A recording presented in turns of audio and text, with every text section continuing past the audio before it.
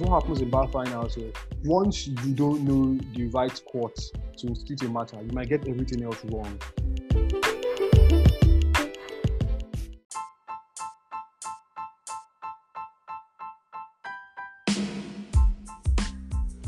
Welcome to the Fit and Proper podcast. Your host, Kemi Ubi, and co-host, David Akindolire.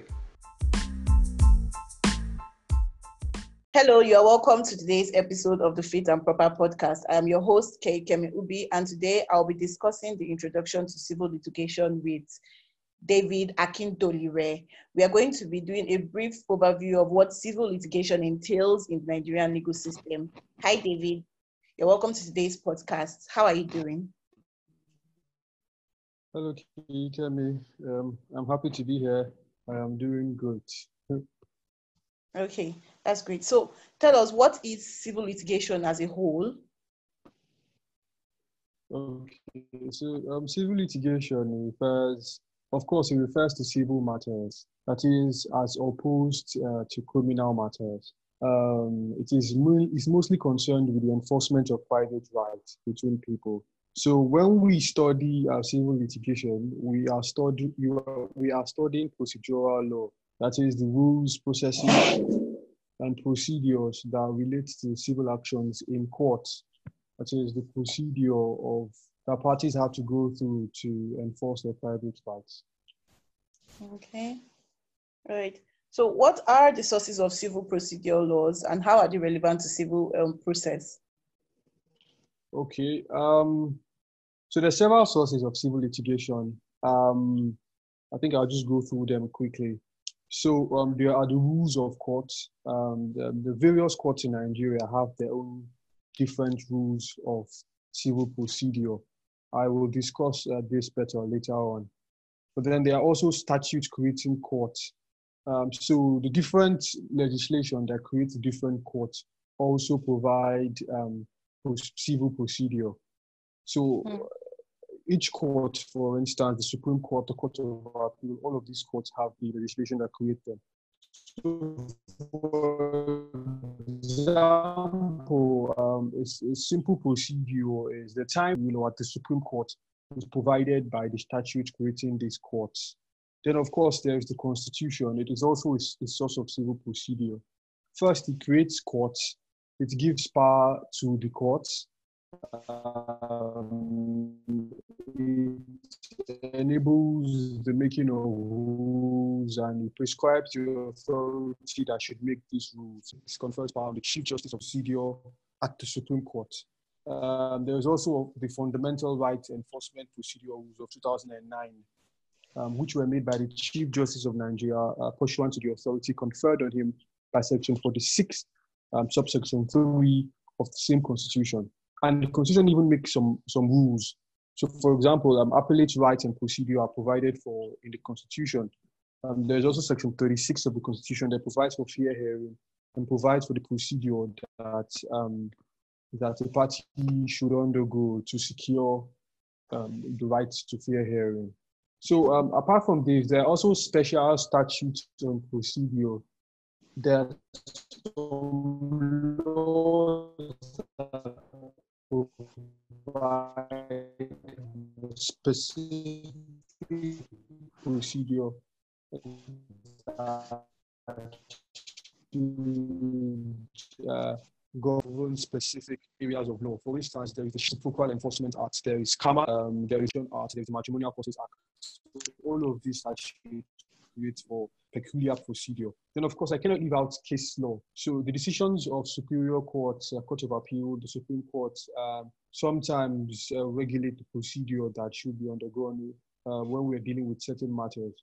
So, for instance, I know that there is the case of Nausa T and Associate against NNPC, and the court held that when there are two motions before the court, one of which will render the suit competent and the other which would strike it out, the rule is that the court would first hear the motion that would make the suit competent before the other. Okay. And there's also the case of Kotoye against Central Bank of Nigeria, where a number of rules were laid down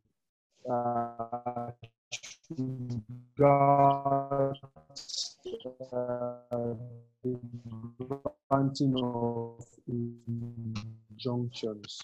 So the number of cases like that provide for directions. So what are practice directions? Lacuna exist. So where a statute or a rule of court or a statute creating procedure has not provided for something, and there is that space, it becomes necessary, then practice directions may be enacted. So it's also important to note the hierarchy of these different sources of civil procedure. Of course, between a statute creating a court and between the rules of courts, we know that the statute creating court is superior. Between the statute creating a court and the constitution, we know that constitution should be superior. Okay, so in Nigeria, what civil dispute mechanisms does exist in practice? Yes, so mostly there are two forms of civil dispute mechanism. There is litigation, that is, you can go to court. You have constitutional rights to seek the redress at the High Court if your rights have been infringed or if you reasonably believe that they're about to be infringed.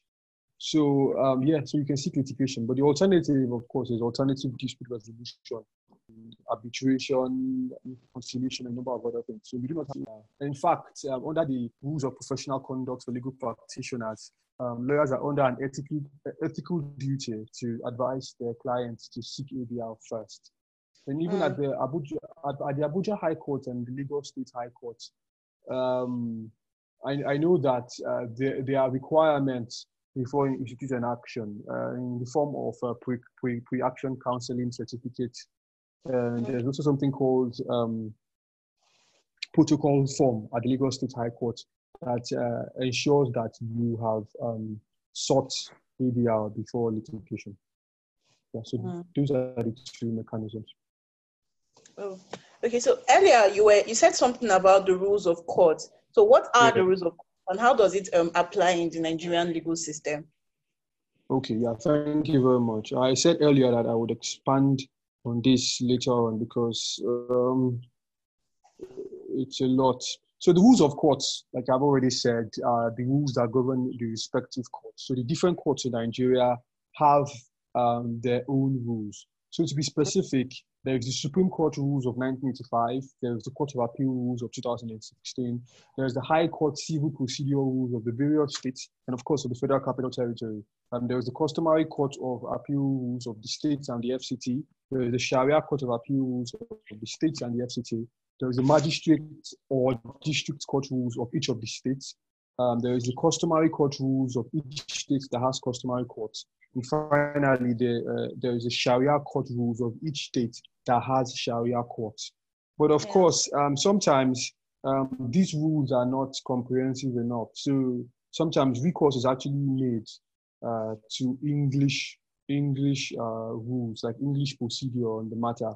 So the different high court rules sometimes provide that, for example, in the North, under Section 35 of the High Court Law of Northern Nigeria, it's actually prohibited to make recourse to the English rules of procedure.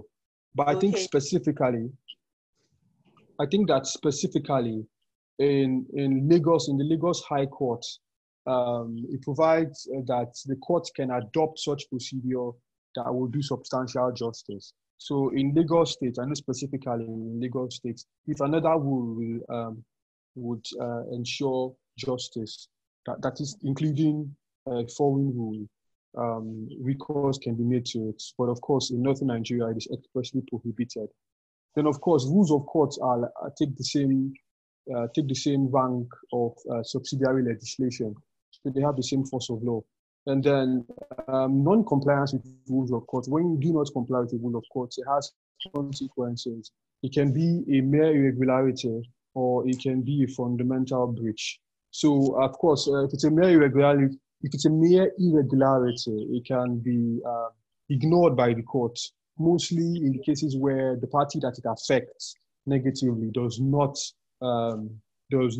make an objection before the court. But of course, where it's a fundamental breach, I think it erodes the court of jurisdiction. So in Lagos particularly, under Order 5 and Order 7 of the Lagos High Court rules, non-compliance with the rules of court before the beginning of a suit, the result is nullification of the entire action. But non-compliance with the rule of court in the course of the suit will not nullify the proceeding.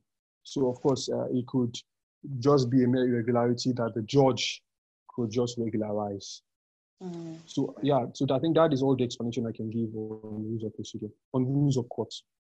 Okay, right. So we know that jurisdiction is always a thing in law. So in civil litigation, can you tell us more about jurisdiction? What does it mean, and how does it apply in practice? Okay.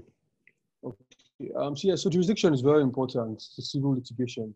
And when you answer questions in bar finals, once you fail to lodge the matter at the appropriate court, you might get a lot of things wrong.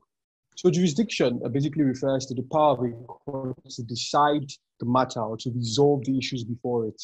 So jurisdiction is fundamental. It's the life wire of the entire litigation process.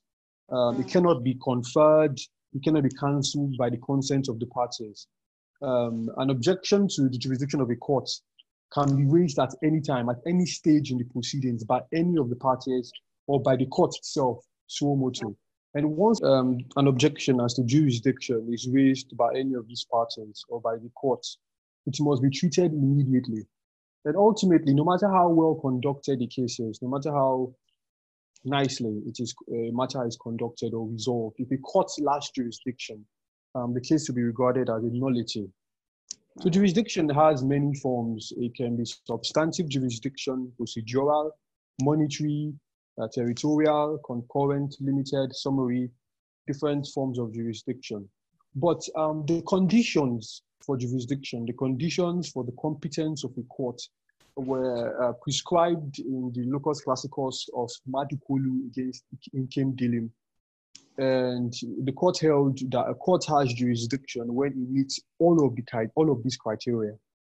The first is that it's proper constitution of the court in number and qualification of the members of the bench. So all of the judges must be complete in number and they must all be qualified to sit. Second one is that the subject matter of the issue before the court must be within its jurisdiction. And finally, the parties must ask the question, has the action been commenced by due process or conditions precedents?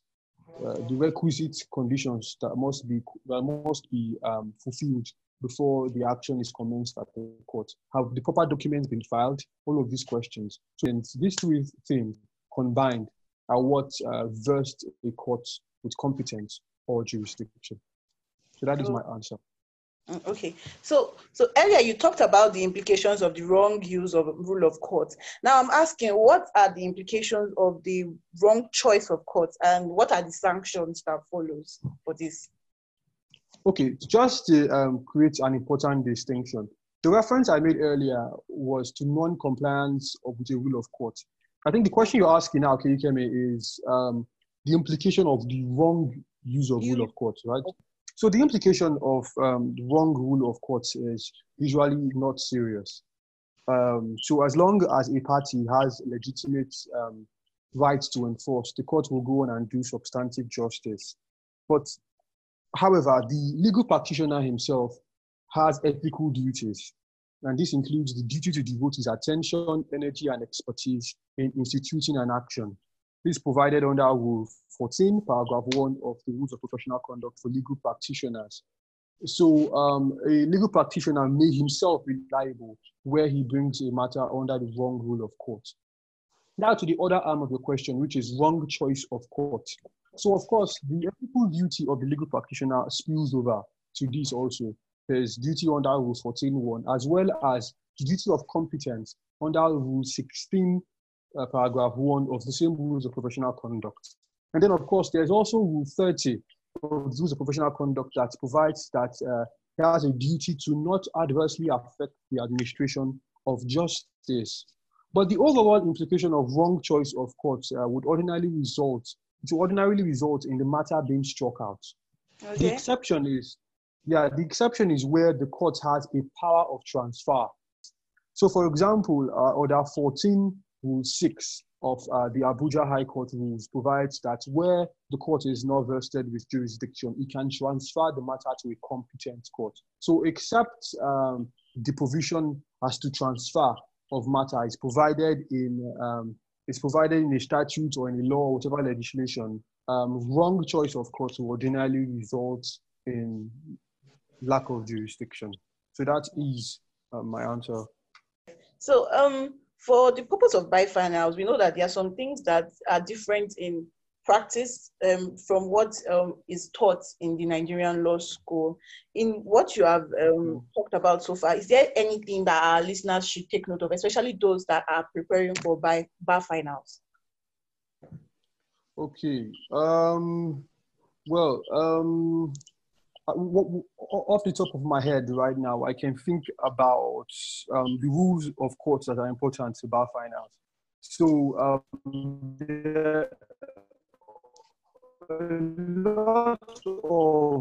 I think most of the in Nigeria that have high courts have high courts. But for the purpose of bar finals, our scope is limited to the Abuja civil procedure rules for its high court, and of course the Lagos civil procedure rules for its high court.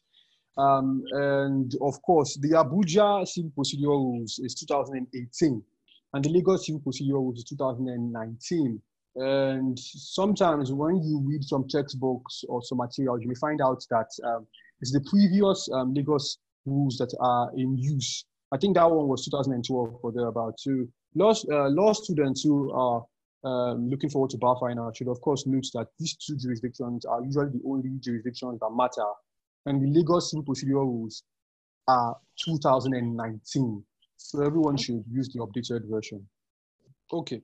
So it has been a pleasure speaking and explaining these things so far. But there are a few things I would like for everyone who's listening to me now to take note of. So we can just call them assignments or homework or whatever. We've all been at home anyway, so I suppose it's homework.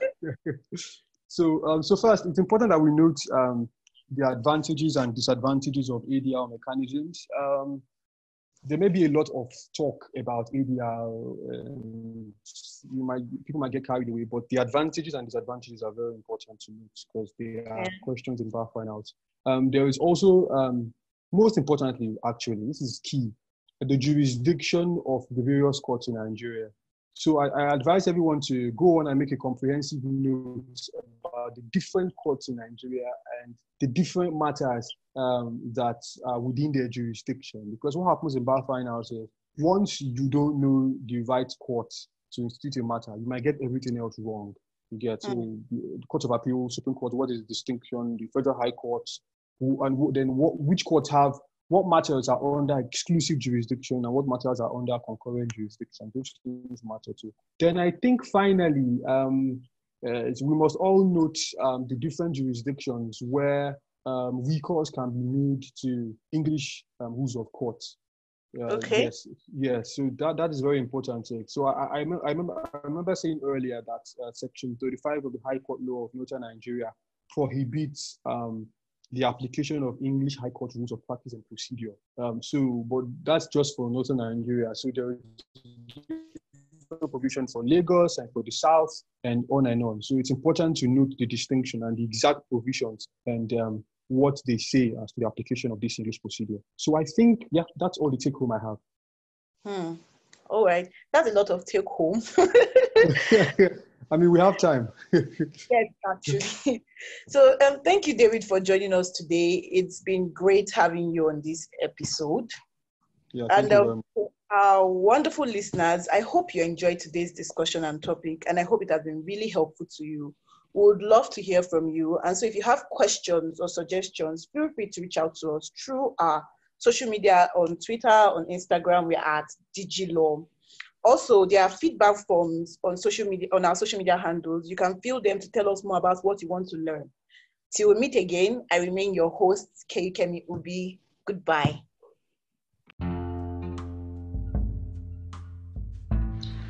And that's all for today's episode of the Fit and Proper podcast, a DigiLaw production. For more about DigiLaw, you can check out our website at www.digilaw.com.ng. Follow us on social media On LinkedIn, we are at DGL Africa. On Twitter and Instagram, we are at DigiLawNG.